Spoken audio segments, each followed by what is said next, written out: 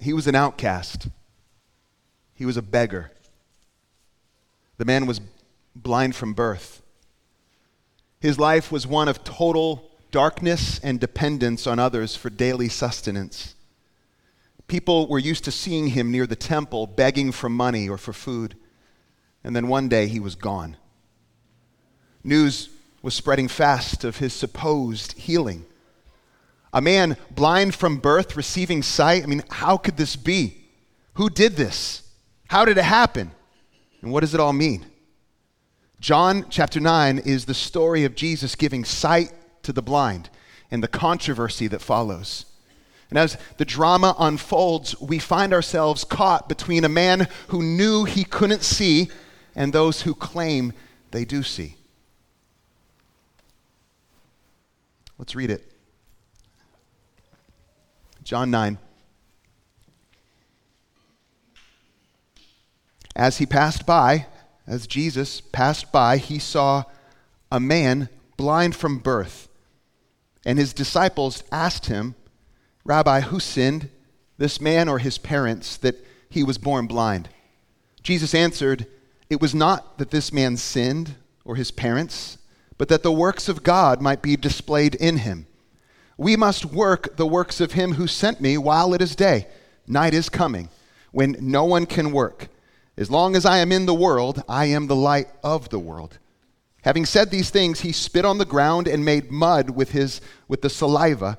Then he anointed the man's eyes with mud and said to him, "Go wash in the pool of Siloam," which means sent.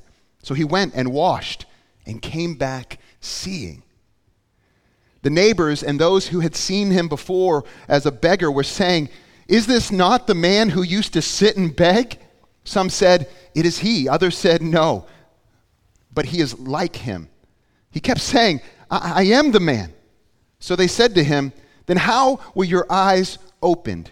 He answered, "The man called Jesus made mud and anointed my eyes and said to me, 'Go to Siloam and wash.' So I went and washed and received my sight." They said to him, "Where is he?" He said, I do not know." They brought to the Pharisees the man who had formerly been blind. Now it was a Sabbath day when Jesus made the mud and opened his eyes. And so the Pharisees again asked him how he had received his sight. And he said to them, "He put mud on my eyes, and I washed, and I see." Some of the Pharisees said, "This man is not from God, for he has not kept the Sabbath." But others said, "How can a man who is a sinner do such signs?" And there was division among them. So they said again to the blind man, "What do you say about him, since he has opened your eyes?" He said, "He is a prophet." The Jews did not believe that he had been blind and had received his sight until they called the parents of the man who had received his sight and asked them, "Is this your son, who you say was born blind? How then does he now see?" His parents answered, "We know that this is our son and that he was born blind. But how he now sees, we do not know, nor do we know who opened his eyes. Ask him. He is of age. He will speak for himself." His parents said these things because they feared the Jews. For the Jews had already agreed that if anyone should confess Jesus to be the Christ, he was to be put out of the synagogue. Therefore his parents said, "He is of age. Ask him." And so for the second time they called the man who had been blind and said to him, "Give glory to God. We know that this man Jesus is a sinner." He answered, "Whether he is a sinner, I do not know. One thing I do know, that though I was blind, now I see." They said to him, "What did he do to you? How did he open your eyes?" He answered them, "I have told you already, and you would not listen. Why do you want to hear it again? Do you also want to become his disciples?" And they reviled him, saying, "You are his disciple, but we are disciples of Moses. We know that God has spoken to Moses, but as for this man, we do not know where he comes from." The man answered, "Why, this is an amazing thing. You do not know where he comes from, and yet he opened my eyes. We know that God does not listen to sinners, but if anyone is a worshiper of God and does his will, God listens to him. Never since the world began has it been heard that anyone opened the eyes of a man born blind. If this man were not from God, he could do nothing." They answered him, "You were born in utter sin, and would you teach us?" And they cast him out. Jesus heard that they had cast him out, and having found him, he said, "Do you believe in the Son of Man?" He answered, "And who is he, sir, that I may believe in him?" Jesus said to him, "You have seen him, and it is he who is speaking to you." He said, "Lord, I believe." And he worshiped him. Jesus said, "For judgment I came into this world, that those who do not see may see, and those who see may become blind." Some of the Pharisees near him heard these things and said to him, "Are we also blind?" Jesus said to them, "If you were blind, you would have no guilt. But now that you say we see, your guilt remains." Let's pray. Spirit of God, we pray you give us eyes to see, ears to hear.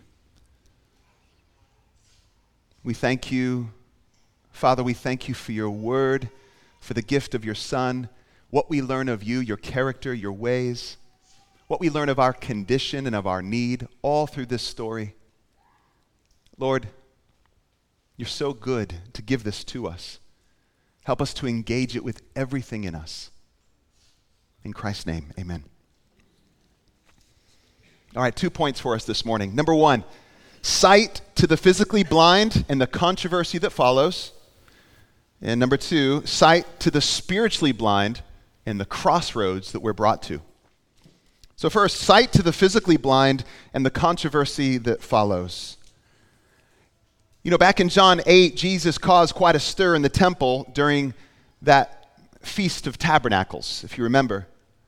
He was claiming to be the light of the world, claiming that everyone needs freedom from enslavement to sin and that it's only found in him, claiming that those who keep his word will never taste death, taking on the divine name, the very name God used to identify himself in Israel's story, I am, taking that name on himself. And then the crowds pick up stones to throw at him for blasphemy. They know what he's doing. But Jesus, it says in chapter 8, verse 59, Jesus hid himself and went out of the temple. Now, leaving the temple area, they see this man who had been blind from birth. And the disciples, essentially, they want to know, hey, how did he end up this way? Who sinned? Him or his parents? There has to be some kind of connection to his parents' sin or to this man's behavior, is what they're thinking. You know, it's easy to say that kind of thing when you're healthy and whole. Their question is loaded with assumptions that were customary in that day, that suffering could be traced to an individual's sin. You know, it's not that our poor decisions or our behavior don't have consequences. They do. They do. But to assume a connection between disability and sin, Jesus shuts it down. He shuts it down.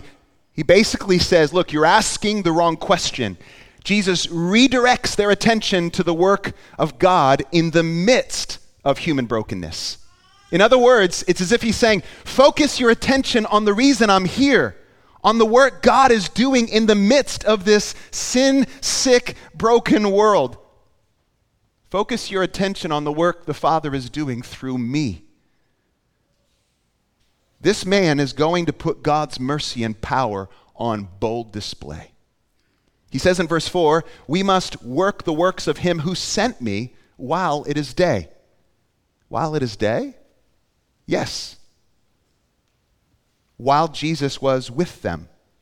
Jesus knew that night was coming, when the heavy darkness of sin and shame would fall on him, when all hope would seem like it was lost, when the world would feel like it was unraveling and falling apart, completely undone.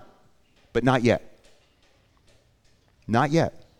That day was coming when he would hang naked on a cross, bearing the weight of our guilt and shame, receiving upon himself the wrath of God the Father, the deserved wrath and punishment on our sin, the darkness of that day, but not yet. Not yet. The light of the world is shining. The light of the world is at work, putting on display God's mercy and power. The light of the world is about to shine in this particular man's darkness, and we get a front row seat. Verse 6, we see what happens. Having said these things, he spit on the ground and made mud with the saliva, and then he anointed the man's eyes with mud. Yeah, you read that right. That's right. He spit on the ground and made mud, and then put it on the man's eyes. What's going on here? I believe this is an echo back to Genesis chapter 2, verse 7, when God created man out of the dust, out of the mud of the ground. I think it's an echo. The Creator is recreating. Look, you couldn't find a man in poorer conditions than this man. His present circumstances were totally overwhelming him. His future was bleak, to say the least. His life filled with heartache and despair, defined by his disability, rejected by his society, dependent on the mercy of others for his daily survival. Everything was hard for this man. Every day was hard for this man. He learned to cope, but I'm sure he felt trapped, alone, and hopeless. And it's there that Jesus decides to bring new creation life. Now, the pool of Siloam was the only freshwater spring in Jerusalem. It's the source of water used in the Feast of Tabernacles, and Mark preached on it several weeks ago in John chapter 7. It's the one Jesus had already alluded to. If you go back with me to Mark 7, verse 37, on the last day of the feast, the great day, Jesus stood up and cried out, "If anyone thirsts, let him come to me and drink. Whoever believes in me, as the scripture has said, out of his heart will flow rivers of living water." I believe this name, Siloam, holds some important symbolic meaning here. It means sent.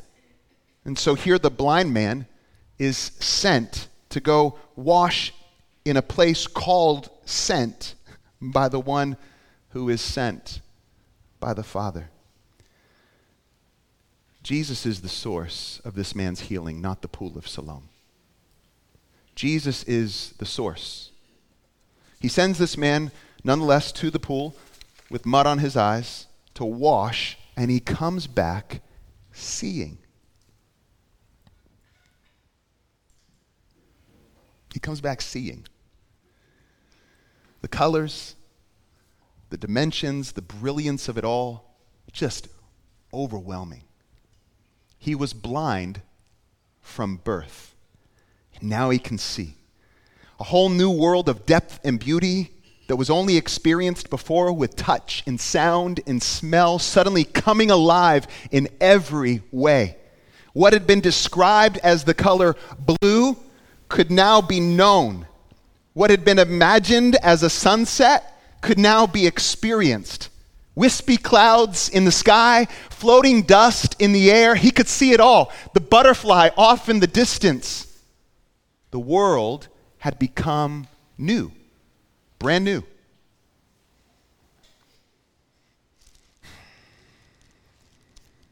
Isaiah 42, verse 6, "I am the Lord, I have called you in righteousness." Now the Lord is speaking through the prophet Isaiah 700 years before Jesus. And the Lord is speaking of this coming chosen servant, the servant of the Lord. And this is what he says, "I am the Lord, I have called you in righteousness. I will take you by the hand and keep you. I will give you as a covenant, a promise for the people, a light for the nations, to open the eyes that are blind, to bring out the prisoners from the dungeon, from the prison of those who sit in darkness. Beautiful. Beautiful imagery. We're seeing it come to pass in the ministry of Jesus. And Jesus knew this. In Luke chapter 4, the first sermon that Jesus preaches, his text is Isaiah 61. And this is what he reads. The Spirit of the Lord is upon me because he has anointed me to proclaim the gospel, the good news to the poor. He has sent me to proclaim liberty or freedom to the captives and recovery of sight to the blind, to set at liberty those who are oppressed, to proclaim the year of the Lord's favor. And he closes, he rolls up the scroll, and you could hear a pin drop in that synagogue. Jesus is the Lord's chosen servant, and he's on the scene bringing sight to the blind, bringing new creation life. Now, the response to this is dramatic, as you would imagine. In verses 8 through 12, the neighbors and those who had seen this formerly blind man begging every day, they're in shock. Just imagine your response to someone who had been blind from birth now seeing. Their response is dramatic. They don't know what to make of it. They ask questions. Is this really the man that used to beg? Is this the same person? It can't be. I mean, it just looks like him. The man keeps saying, no, it's me. Hey, it's really me. And his testimony is the man called Jesus. I mean, that's all he's got. The man called Jesus made mud, put it on my eyes, and I went and washed, and now I see. He keeps telling that story. The man called Jesus. But what unfolds next starts to feel like an investigative like docuseries that you might see on Netflix, okay? Verses 13 on. So here in 13 through 17, the formerly blind man is brought before the religious leaders of the day, the Pharisees, and they start to really interrogate this man. We find out that Jesus healed this blind man on a Sabbath day. It's a day of rest, a day of worship, a day you didn't work. Now, we've seen this before where Jesus restores and he renews. He brings new creation life on Sabbath because he has a proper understanding of what the Sabbath was all about renewal and rest, restoration. Now, the religious leaders of Jesus' day had added their own regulations to safeguard themselves from breaking the Sabbath. All the while, they missed the intention in the heart of the Sabbath to begin with. And so here they're all bent out of shape that Jesus healed this man. He made mud on the Sabbath. Told this man to go and wash on the Sabbath. And so the religious leaders start in with a series of questions that, again, feels like an interrogation. And the first question is, how? When we see this question just scattered throughout this narrative, how? How did he receive sight? Verse 16, he answers, some of the Pharisees said, this man is not from God, for he does not keep the Sabbath. But others said, how can a man who is a sinner do such things? So this is their response. How can this man actually be from God if he breaks the Sabbath? He cannot be from God. He's not doing things within a framework that makes sense to us, is what they're saying. So how can he be from God? In verse 17, they look at the formerly blind man. They're like, okay, what do you say about him? He healed you. What do you think? And the man says, he is a prophet. So this man moves from the man called Jesus and now believes him to be a prophet. He must at least be a prophet. And then in verses 18 through 23, they call in the man's parents.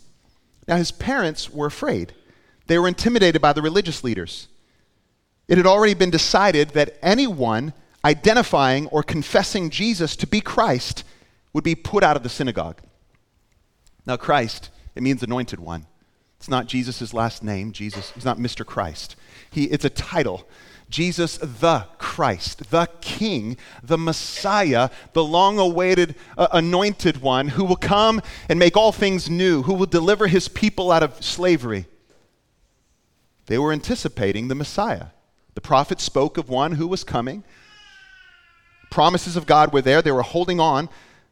And so they were saying anyone who would identify or say that confess Jesus as Christ would be put out of the synagogue, which, by the way, the synagogue is the focal point of the entire community. So to be put out was to be considered an outcast in that community. Their whole way of life, just think of this, from social standing to their place of worship, it was all at stake.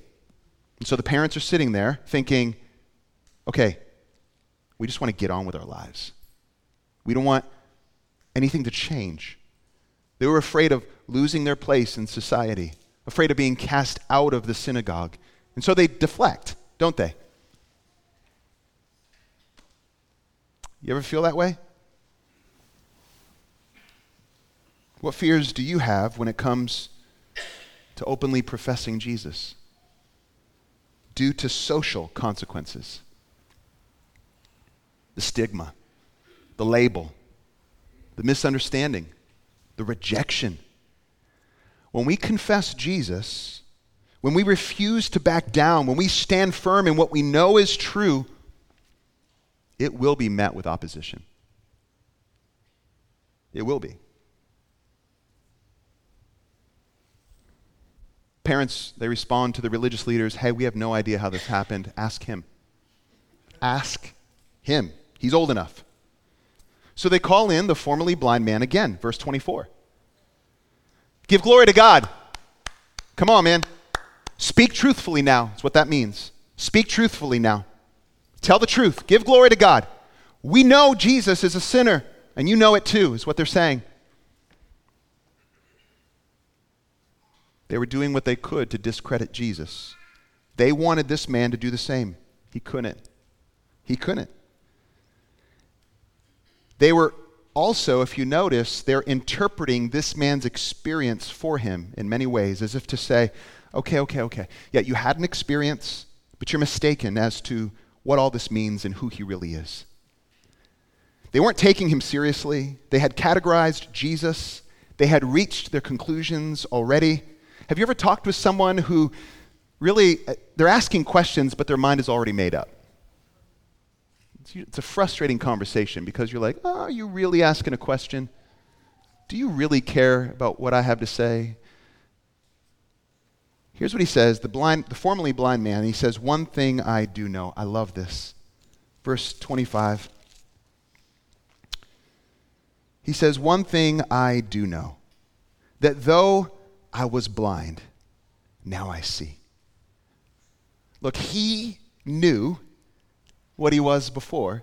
He knew what he was now after encountering Jesus, and nothing anyone said would convince him otherwise. This man didn't have all the answers, but he knew that a transformation had taken place. Look, don't dismiss the transformation that Jesus has brought in your life. Don't listen to those who want to categorize it as something else, saying, oh, you're no different. Nothing's really changed.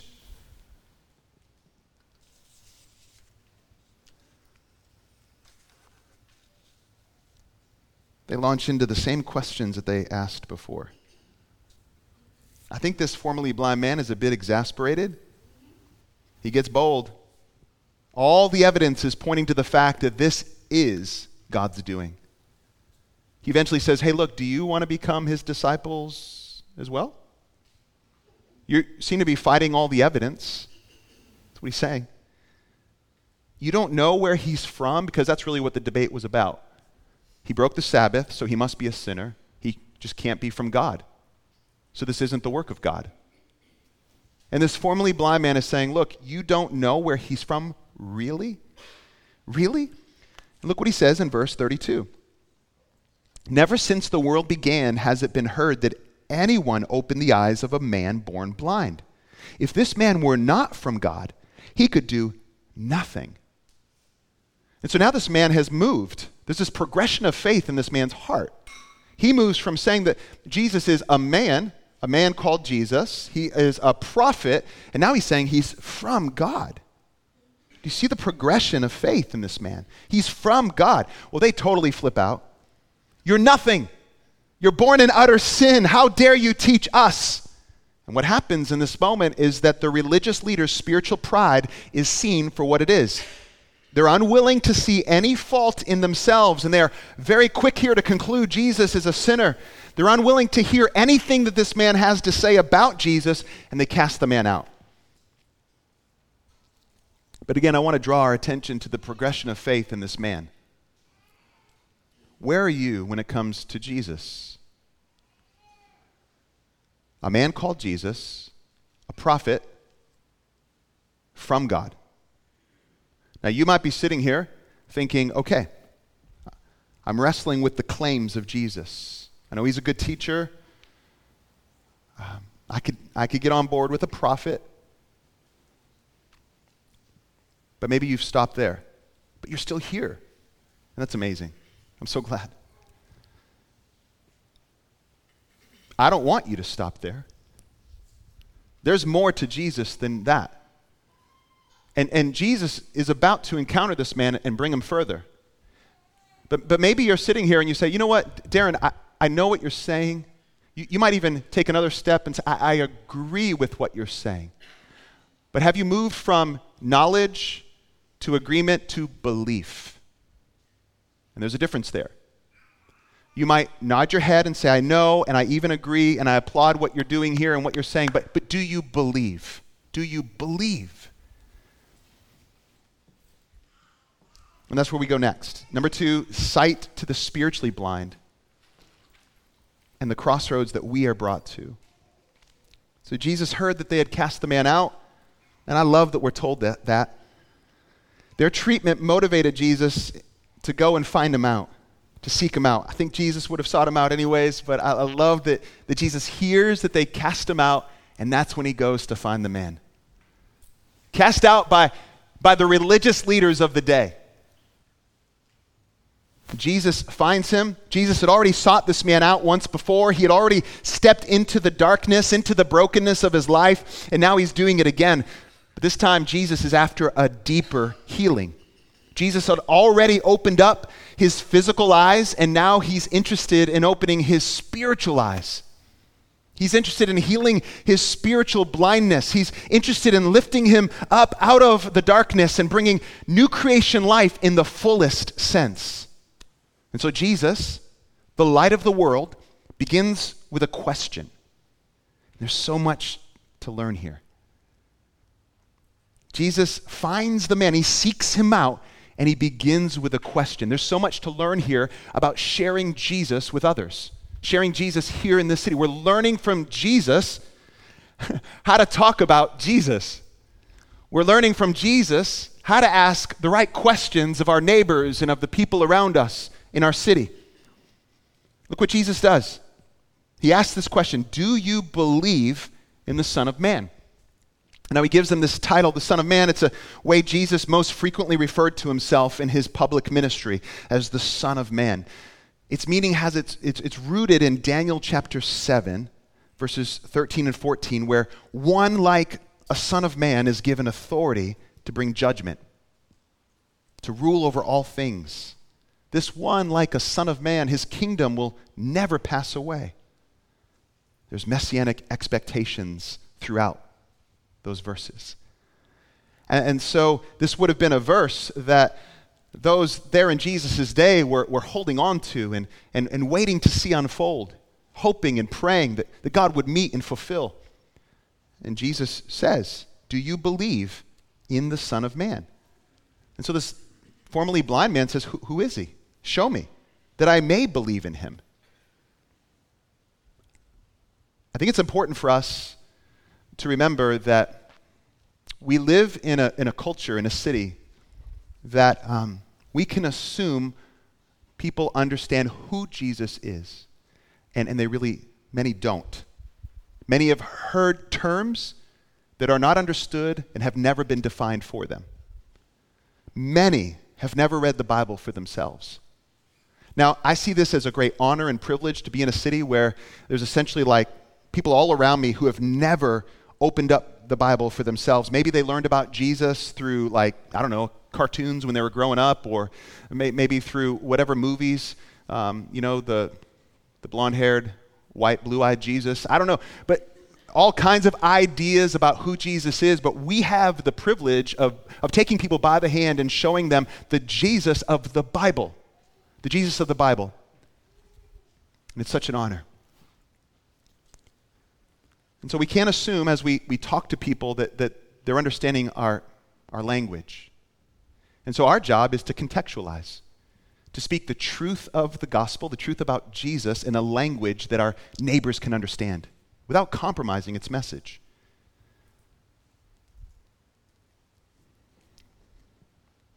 Jesus said, "Do you believe?" Who is he? Show me that I may believe. Jesus says, you're looking right at him. You ever meet someone and not realize who they were at first? Maybe you set up a meeting and you're waiting at Starbucks or somewhere and you don't know what they look like. And then you're, oh, there you are. Oh, okay. I mean, just imagine this man, like in that moment, you're the son of man? And so he moved from a man called Jesus to a prophet to from God to, you're the Son of Man. He believed and he worshiped. A progression of faith. And we should expect that kind of progression of faith here in our midst, in this community. Give people the space to come to grips with who Jesus is. Well, he declares his faith. He expresses that faith through worship. Beautiful. His eyes were opened. In this moment, the spiritual blindness is lifted. We're seeing it. The colors, the dimensions and brilliance of it all was overwhelming. A new world of depth and beauty just opened up for this man. Wholeness and love, forgiveness and grace, relationship with God restored, sins forgiven, darkness lifted. What others described could now be known by this man and experienced. What he had only longed for and hoped for before was now finding fulfillment. Oh, this real life event, this physical healing, it remains a powerful illustration or metaphor of what Jesus, the light of the world, came to do, and that is to heal our spiritual blindness. And so, that's what we see here. He heals this man's physical blindness, but then heals his spiritual blindness. And look how it ends, verse 39. Jesus said, "For judgment I came into this world, that those who do not see may see, and those who see may become blind." Verse 39 could be translated this way, according to the Message. It says, "I came into the world to bring everything into the clear light of day." The lights have been turned on.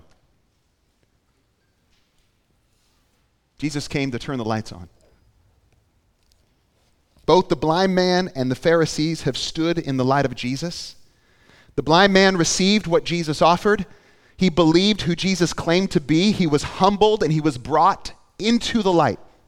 The Pharisees, the religious leaders, were unwilling. They resisted in every way and they remained in darkness. Well, guess what? Now it's our turn. It's our turn to stand in the light, and it's a piercing light.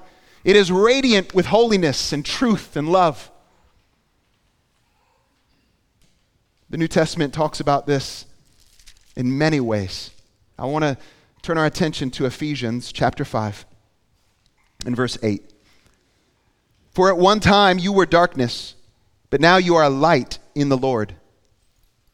Walk as children of light.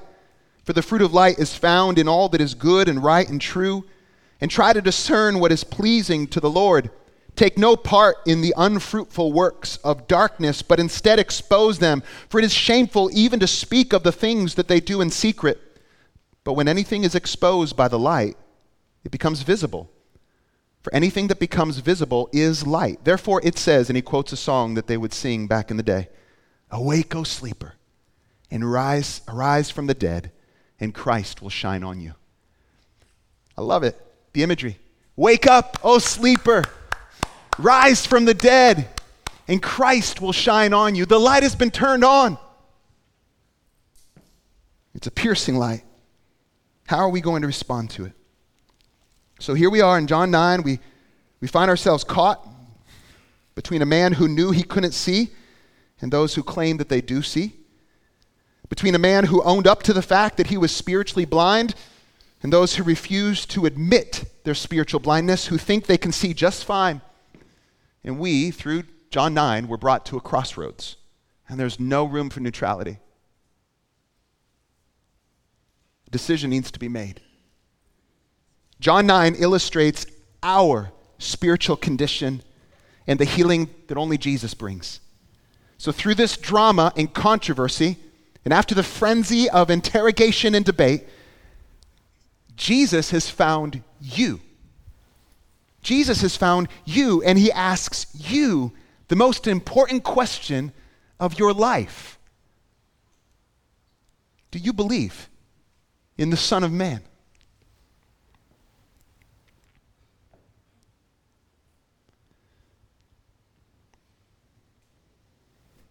Do you see Jesus for who he really is? The lights have been turned on. A whole new world of depth and beauty is opened up to us. Will we step into it? It's there for us to step into. Okay, let's pray.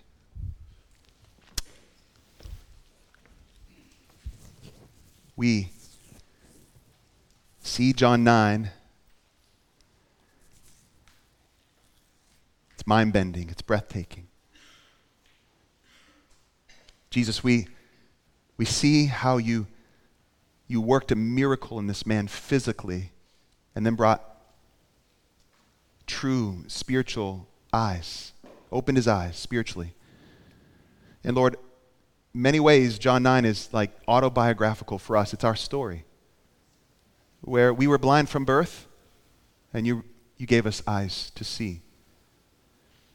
But Lord, help us to really, each one of us in this room, wrestle with whether or not we're standing with the Pharisees or with this man previously blind from birth. Lord, are we responding to you in a way that is humble and recognizing our desperate need for you? If we have been given eyes to see, Lord, would you renew us in that reality and that truth? Would you help us to see the depth and the beauty and the wholeness and the life and the love that is found there and walk in it? To live it out as children of light. And if we're standing unwilling, closed off, Lord, would you break that hardness? Would you confront any self-righteousness? Would you do in us the surgery that we need, that only you can do?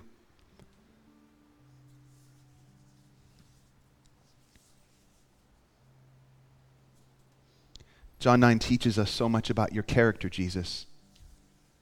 You stepped into the darkness of this man's life. You stepped into the darkness of our life. You pursued this man when he was cast out. You pursued us when we were cast out.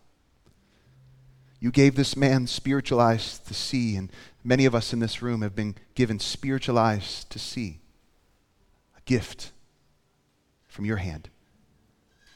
And so help us, Lord, now to respond humbly with worship as this man did. Lives lived for your glory. In Jesus' name, amen.